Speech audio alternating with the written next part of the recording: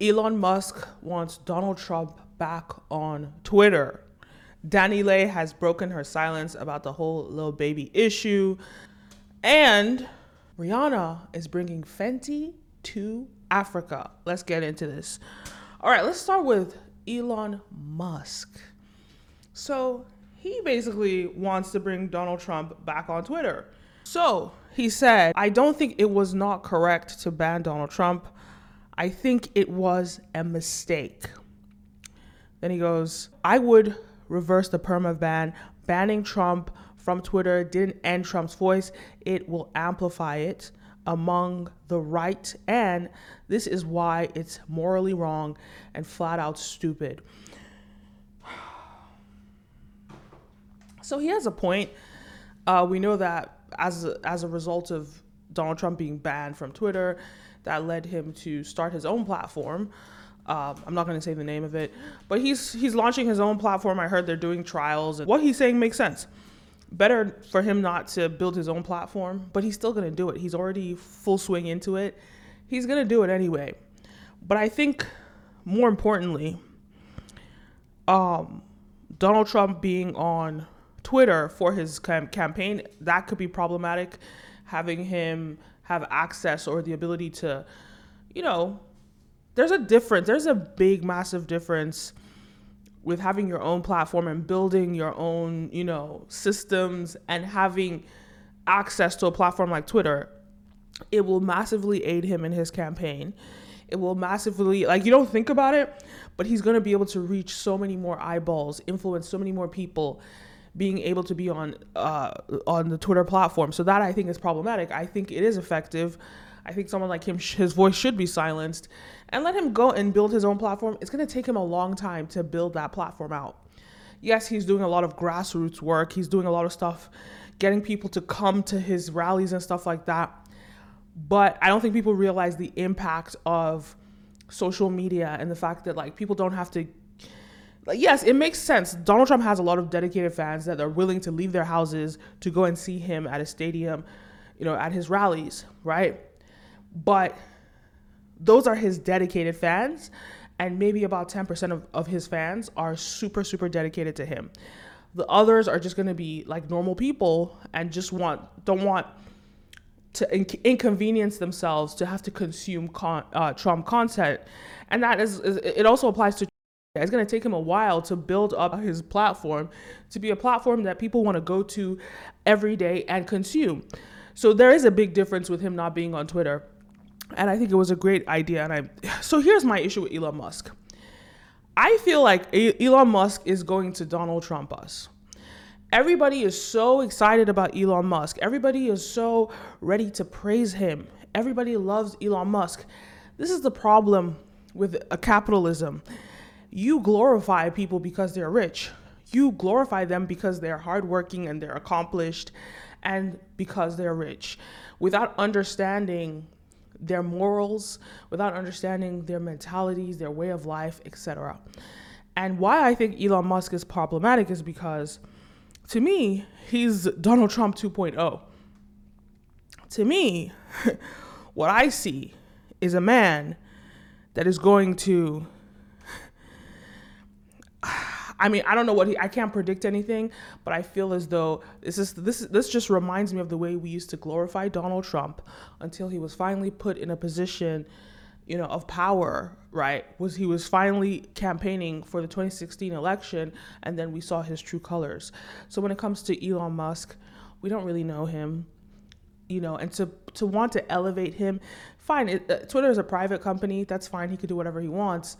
But I'm just thinking about how his power is growing and how we're so willing to give him that power because he's rich. And I think that as a society, we should just question why do we put so much trust in wealthy people? Do we believe in their ideologies? Do we support their mentality? Do we support them? And Elon Musk has a lot of blind followers that are just rooting for him. Personally, I know he's trying to build all these, he's trying to build a ship that goes to Mars. I would hate to be the black person on that ship.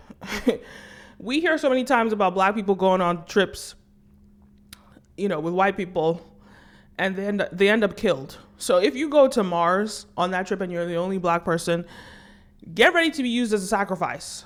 Just saying. But all I'm saying is, and the funny thing about that is, because I think he wants to end his life or something. At the end of his life, I think he wants to go to Mars. It's when you get on the ship and you're in the middle of space and it's time for somebody to get killed. Hey, you guys have watched all those space movies. My point is, I don't trust Elon Musk. And not because I think there's anything bad about him. I love the businesses he's run. I love his mentality as an entrepreneur. But on a personal level, like, what is his personality? What are his values? I don't necessarily trust them. This is a man. Anyway, I'm not going to get into his personal life, but I don't trust him because I don't know him, right? And I think that we should all learn from the Donald Trump mistake. We were also willing to praise and elevate Donald Trump, and look what he became. Anyway, all right, so Danny Lay finally breaks her silence after the baby incident. He called you his side piece. Right. He told you to leave the house. It just seemed like it was a really toxic situation. Mm-hmm. That wasn't the first time that had happened for you. A lot of things were said. A lot of things came out that night. In front of everybody. Right. We were, like, I'll admit, we were pretty lit. I was drinking a bottle of wine, and so it all came out on that live for sure. And yeah, it was very triggering and very sad. I wish it didn't happen because I don't want my baby to see that later on in life, but I've just learned to love myself so much more because I feel like I really did love him so much that I was just giving it all to him, all my focus. I didn't even focus on my career. The past 2 years I haven't really done anything with my music or nothing. It was very selfish being that I just had our baby. Like, it was very selfish. And does he apologize to you? No. Really? He's just like that though. As you can see, you see in his interview, he said, does he regret anything? He said, nope. I feel like you waited too late. I told you back in December you should capitalize off the situation, so I feel like that's a bad move. I also feel like it's a green move for, your label to have you do drop the interview the same time you dropping a new song. I feel like y'all kind of showing y'all hand. I feel like y'all should have put that together better. I also feel like, before we got on your brother ass, you were just at the London with me that whole week getting busy. And I also feel like you should tell them folks the real reason why I put you out is because you was stalking my other baby mama and that shit was affecting, my relationship with my princess, my big girl. Ratchetness, just total ratchetness. The baby was making fun of her. He was being petty, all that stuff. But I think the one thing that was super interesting about that interview is when they asked her about the song she made called Yellowbone. She made the song about being light-skinned and how she's like, I don't know, a preference. And, social media, everybody like called her out for colorism. And she kind of like, said she was sorry and she realizes it because her kid is black. So she realizes it. I know a lot of people are not going to be pleased with her. Regardless, a lot of people are not going to, they're not going to forgive her. But I think, this is a 27-year-old woman. I think when she made that song, she was around 26, 25. As far as I'm concerned, once you're 25, your frontal lobe has developed. So you have the ability I think you should be held accountable for what you've done. When I did drop the snippet and saw how everyone reacted, I was like, I messed up. I messed up. I didn't super realize it at that time, and that's why I responded like defensive. But it was a horrible mistake. It was not a good moment for sure for me, and it was a hard time. In that time, like, a lot was going on in my life. Like, me and baby broke up. That happened. Me and my family. I was pregnant. Like, it was just all at once. So I was like, ooh, what is God trying to teach me right now? Because it was definitely a learning lesson for me. And I just want to say to everybody that I'm super sorry. Because it just was a mistake. I'm a Dominican woman.